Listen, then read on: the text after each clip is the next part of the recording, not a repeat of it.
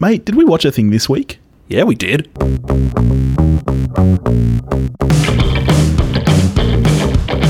Hello, everybody, and welcome back to We Watched a Thing. It's your boys Billy and Topher. How y'all doing? I did it again where I asked the audience how they're doing. They can't respond. We did have some correspondence this past week. Someone emailed us, and I checked the email. You did not. I did. Hang on. Yeah, because I told you to, didn't I? Look, there may be some not that important facts that I left out. Yeah. The fact remains, I checked the email. Well, I believe that I asked you to respond to somebody. Is that correct? Yeah. Yeah. Yeah. We got an email from Michelle. Yeah. Hello, Michelle. Wondering if we were going to do an episode on Rocket Man, which we're not. But we had a nice little exchange right up until the point where she ended an email with this. We enjoy using your podcasts to drift away to sleep. We're the podcast equivalent of waves at the beach or crickets. I've often thought that we have very calm, soothing voices. But you did end up seeing Rocket Man. I did see Rocket Man. Yeah, it's quite good. It will not shock you to hear it's better than Bohemian Rhapsody. That doesn't shock me. Taron Egerton's really, genuinely really good. You've got Rob Stark looking amazing in a suit with they might as well flash up on screen, cast this man as James Bond. Oh, now that's good cast. Because you see him. What's his? I've forgotten Rob Stark's name. I've forgotten Rob Stark's name. Is it Richard? Nah, it's not Richard. Jeez, no way is it Richard. Yeah, it's Richard. It's Richard Madden. Richard Madden. Anyway, yes, so... He is a James Bond-looking motherfucker. That would be cool. Mate, you see him in a suit in this movie and, I mean, things happen. Things happen inside you. Richard Madden's beautiful. We spent a long time now not talking about what it is we're supposed to talk about. But what are we talking about anyway, this week? Well, we've looked after Michelle. We're on a request via the Patreon this week. This one comes to us lately. Yeah. This request was from one of our patrons, Chris. I like Chris because, like Voltron, you put us together and you get Christopher. Yes. Oh, is that where Topher comes from? We'll never know. I thought your birth name was just Topher. I also like Chris because he's one of my best friends and we lived together for a while, but that's neither here nor there. Yeah, well. Now I just get money out of him. And what did Chris want us to watch? He wanted us to watch from 15 years ago, Edgar Wright's film, feature film debut, I think. I believe it is, yeah. Shaun of the Dead. Can I shock you even more? Do it. First viewing. Wow. I'd never seen this film. It's been on my watch list for so long. Like, people rave about this movie. It seems like such a Billy film. I know, right? It's bang on 90 minutes. It's a horror comedy. Like, yeah, it is shocking that I hadn't gotten around to it, but I have now. I'm sure you have a plot summary for us as well. You know me so well. Shaun of the Dead is a 2004 horror comedy film directed by Edgar Wright, co-written by Wright and Simon Pegg. Stars Pegg and Nick Frost. And what is it about, Toph? It's about how our protagonist Shaun responds to the world, as happens in zombie films, going to tits. Yeah. World with zombies. Although they're never referred to as zombies in the film. Is that true? That's true. I didn't even notice that. Which happens in a bunch of zombie films, that they're never actually labelled zombies. Danny Boyle was always quite adamant that no one refer to the infected in 28 Days Later as zombies, because as far as he was concerned, they're not zombies. Even though it gets dumped into, understandably, zombie. Yeah. And I mean, I have not watched the series of The Walking Dead, but I'm a big fan of the comics, and they're very much the same. And often the reasoning for that is, well, these stories take place in a universe where zombies aren't a pop culture thing.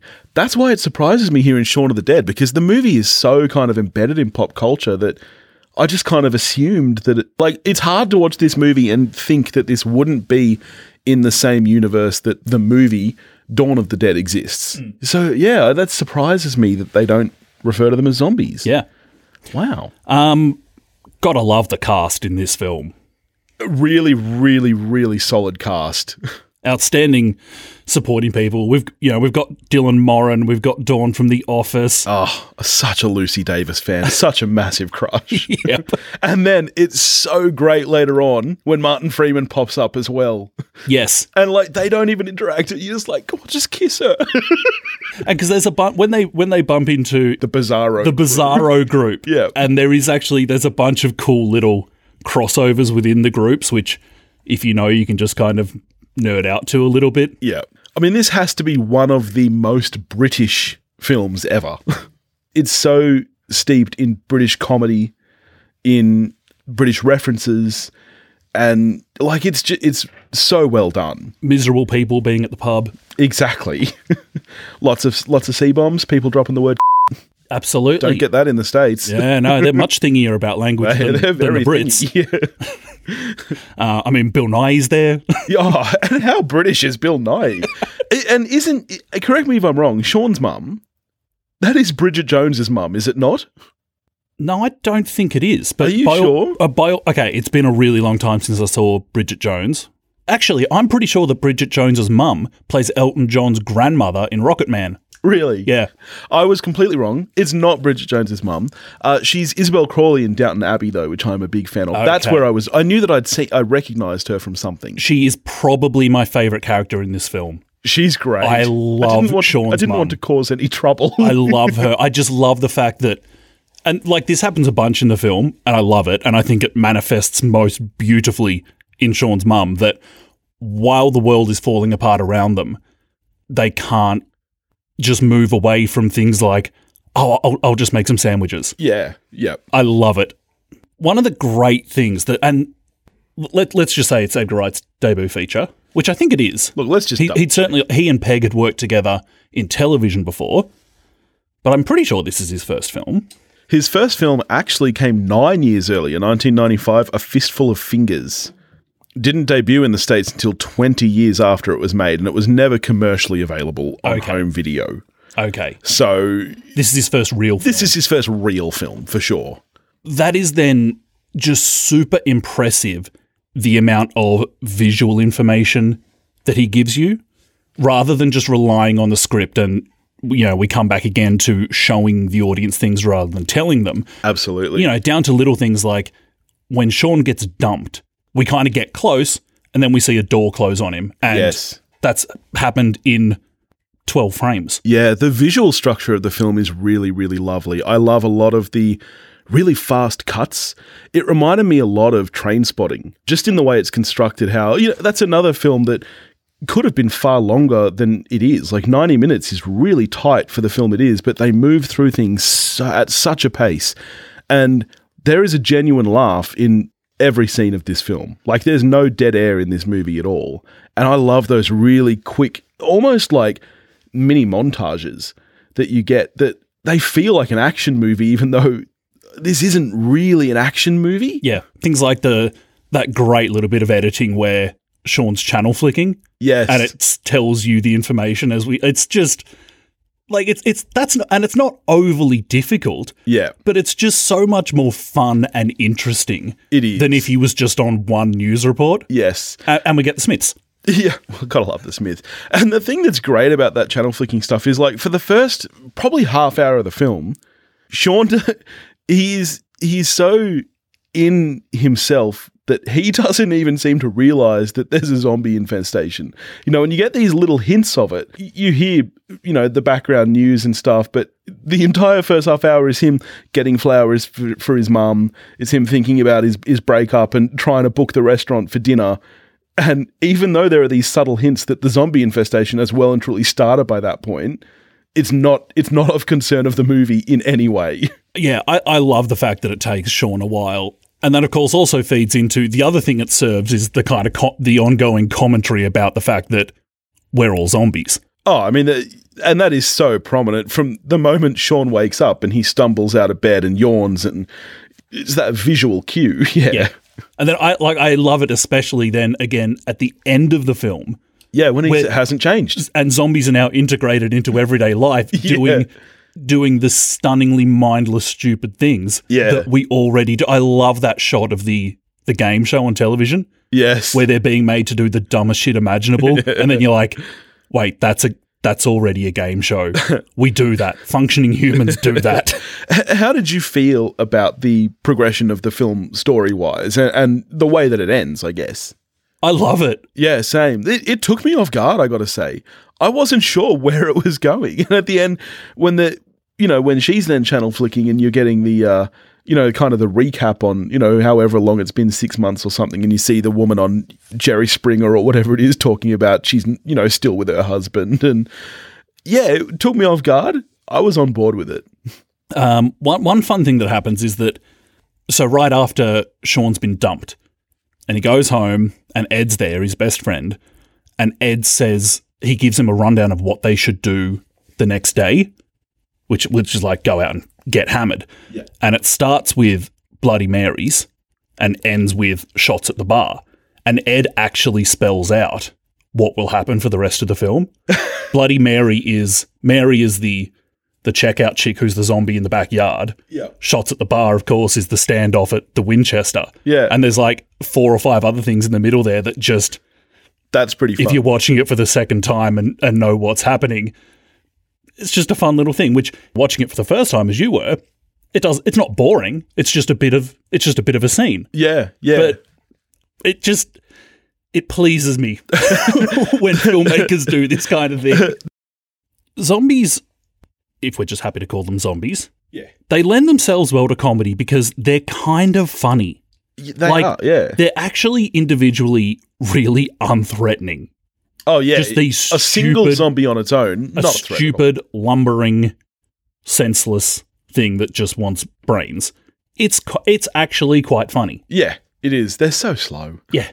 I love that they just completely double down on the slowness in this movie. Yes. It's like you can just stand there with one a meter away. Yeah. And it's like, eh. And that's why I love that scene where Lucy Davis is teaching them how to act like zombies, and somehow that actually gets them through. They just by wandering through, that's enough that the other zombies like, yeah, they're fine. Yeah, that's another zombie. All right, you're in the Thunderdome. I'm there. How many zombies can you take? Let's say they come in waves. The first wave has 1 zombie in it. Do you survive that wave? Well, here's the difficulty, is that you've either got to, take one's head off or mutilate it or beyond. Fire, I guess, yeah. So I probably can't actually take any. It's just a question of how long can I stay away from them in the Thunderdome. And I would say a really long time. But let's say the waves increase, all right? Let's say every 5 minutes they send out another zombie. How many minutes you live in? I don't know. How long can I hang off the top of the Thunderdome Not for? long. You were a heavy man. I mean, I know how I was the one powering down M&Ms, but there's a lot of finger strength to hang on to. I've got long fingers. You don't have long fingers. Doesn't really help, though, does it? No, I mean, it's not like you can tie them in a knot. No. Yeah, so they're going to get you. Yeah. Yeah, you'll get done. Yeah. I mean, I give you 2 waves. Okay. I reckon by the time there are 3 zombies out there, you're dead. I hope I get done like Dylan Moran's character gets done. I love that. That's my kind of gore. And he's just such a twat. Oh, such a twat. Which makes it's even more enjoyable as he gets just literally ripped apart in front of you. It's so good. I love that scene. Except that I don't get, God knows what Dawn from The Office's name is in this film. I don't really get Dawn caring at all. I want to say it's Karen or something. Like, at this point, Dawn's already said, she knows that Dylan Moran was really into Shaun's girlfriend. I was really hoping she'd just be like, eat shit. Yeah, yeah. Because, yeah, she knew what was up. Yeah. Also, her name is Diane. I don't know where I got Karen from. 2 syllables? Yeah, close enough. We spoke not that long ago in our Brightburn episode about movies that play with genres of things. And this is one for me that really, really works. Zombies, especially now, I feel like at this time, 15 years ago, they were just kind of having a resurgence. I think this was about a year after James Gunn's Dawn of the Dead remake. Or maybe it was even the same year. But either way, I think this was just around the time they were starting to research. I think it might have been the same year. I think it could have been. I'm pretty sure. Was this 2004? Yeah. Okay, so same year then. And so, they weren't, it's not like now where, everything is zombies, everything. Oh, fucking vampires. Don't get me started on vampires these days. Jeez Louise. But, this does a really great job of playing with a well-established genre. And George Ramirez was really into it. Romero. Yeah. Thank you. Who's Ramirez? I don't know. Nobody, no mate. one. I'm sure there was some bloke out there, George Romero's, who was stoked about this film. Shout out to you, George. So when he made his kind of long-awaited next zombie film, both Edgar Wright and Sean Pegg are zombies in it. Yeah, right. Simon Pegg? Yeah. You got to learn how to speak. You said Sean Pegg. Sean Pegg. What are you doing today? Simon of the Dead. And now it's something that we've seen a few times since this. I think mostly because of the success of this film. People were like, yeah, we can do that. Like, what was the one, Warm Bodies, which was another kind of romance. I never saw Warm Bodies. I thought it looked good. Yeah, I mean, it was not as good as this, but it was good. Or after that, even we had Anna and the Apocalypse. Anna and the Apocalypse. Not, that only came out quite recently, playing with that kind of, that comedy. Yeah, I think this just does such a good job of it because this is a comedy film, but it's not a parody. Do you agree? There's a reasonable amount of parody about it. Do you think? There are not many moments in this film where I feel like it is satirizing, for example, other zombie movies. Like, apart from its namesake, there's not a lot in here that's like poking fun, for example, at Dawn of the Dead. There are, apparently, and there's a lot of them that I didn't get, but I know that they're there, specific references to a lot of previous films. Yeah, but references and homages aren't parody. I think there's a lot of parody about this. You reckon? Yes. I feel like this is a comedy film more than it is a parody film. Like, this isn't Scary Movie or Not Another Teen Movie. No. It's a seriously taken film in its own universe. So, yeah, I just really dig the comedy in the film. It can even do this great thing where it can do dumb humour really smartly. Yeah. I mean, that final fart gag. It's priceless. Yeah. It's so funny. And it's a fart joke. Yeah. Yeah. The movie has to earn that joke is the good thing. Yes. Yeah, because by that point, you care about these characters. Even only after 90 minutes with them, you do, know them and you understand their relationships. Like, it's a really well-written film. And then you're so happy at the end when it goes out to the shed. And Ed's still there in the shed. Did you see that coming? No, I didn't. No. Me neither. I was very pleasantly surprised. Yeah. And because I'd forgotten about, I hadn't seen this film in a really long time. Yeah. Like probably since patron Chris and I watched it. I don't think I've seen it since then. Yeah, right. And I'd forgotten that Ed was out in the shed and I was like, Ed's there. That's nice. So we've had quite a few patron requests now by this point. And this, I think, is our third horror-ish. Where does this sit for you compared to the original Child's Play and The Crow? Above original Child's Play and probably roughly on par with The Crow. Yeah, I'm all right. For me, I think this is just below The Crow. But it's a good movie. Do you think it lives up to the hype that this has? Do you think after these 15 years and people still banging on about this movie, do you think it lives up to its place in the cultural zeitgeist? Maybe not quite, but we are talking about a really high bar. Yeah. And so I'm saying I think it just falls short of that, but that's not to say I don't think it's really good. I mean, the thing that's so interesting about Edgar Wright, he really hasn't made that many movies. No. If you look at percentage of films, he must be up there with having probably the best ratio of good to bad films. Like, how many has he made? And you say this is someone who... You hate one of his films, don't you? Yeah, I really, really hate Scott Pilgrim vs. the World. I know I'm in the minority there. And I also don't really rate Baby Driver. So where's this comment of yours coming from? Well, because he's only made like 6, 7. So have you seen Hot Fuzz? I have seen Hot Fuzz. Hot Fuzz is great. I think Hot Fuzz is better than this. I don't. You don't? No, but that's nothing against Hot Fuzz. I just think this is better. Okay. Your thoughts on The World's End? Haven't seen it. Okay. So, yeah, I haven't seen the third of the Cornetto trilogy. Yeah. I love the moment with the Cornetto in this film. Yeah. That was so real to me. And I was thinking about, so patron Chris, Yeah. when we lived together and would quite regularly be hungover, and one of us was going over to the shop, which happened really regularly, and the shop was about as far from our house as the shop is from the house in this film. Yeah.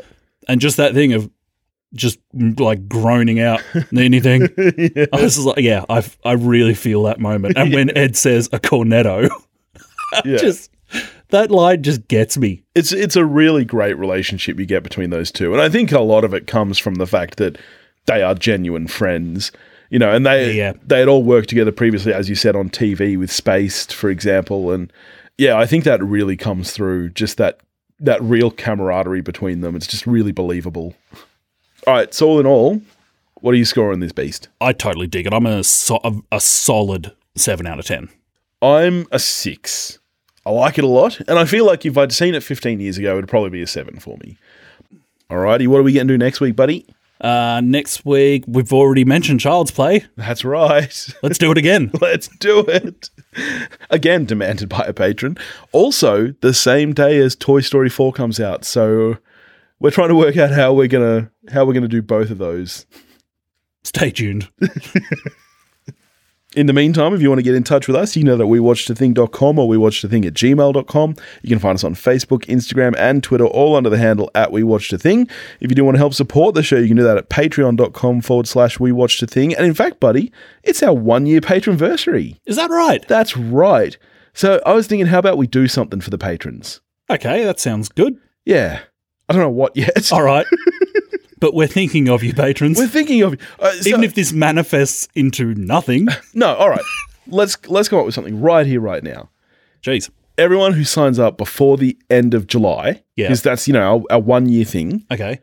You get the level above. You sign up at $2, and obviously people who are already signed up, you get all the bonus episodes as well as early episodes. For how long? For what's been released. Oh, for what's already been released. For what's already been released. So you get a year's worth of extra content. Mate, there's some good stuff. I know, mate. There's not. You sign up. You sign up at $5. Yep. You get to pick a movie for us to watch. You sign up at $10. There's nowhere to go. I got no idea. Do you have any ideas? Self-portrait. We'll do a self-portrait. Yeah, all right. Picks it is. We'll think of something. Yeah, sure. We'll send you a sandwich. That's a horrible idea. I'm really hungry. I'm just thinking of sandwiches. I'm thinking of myself. You just ate. I'm thinking of what I would want instead of what others would want. You just ate. Yeah, but it was a really tiny portion. I told you this. Anyway. And that's where I was up to. And we're on Facebook, Instagram, and Twitter, all under the handle @WeWatchedAthing. We are. So I know we've got email. You know, well, yeah, you do. You're all over that email. I've seen it. Catches. Go watch a movie.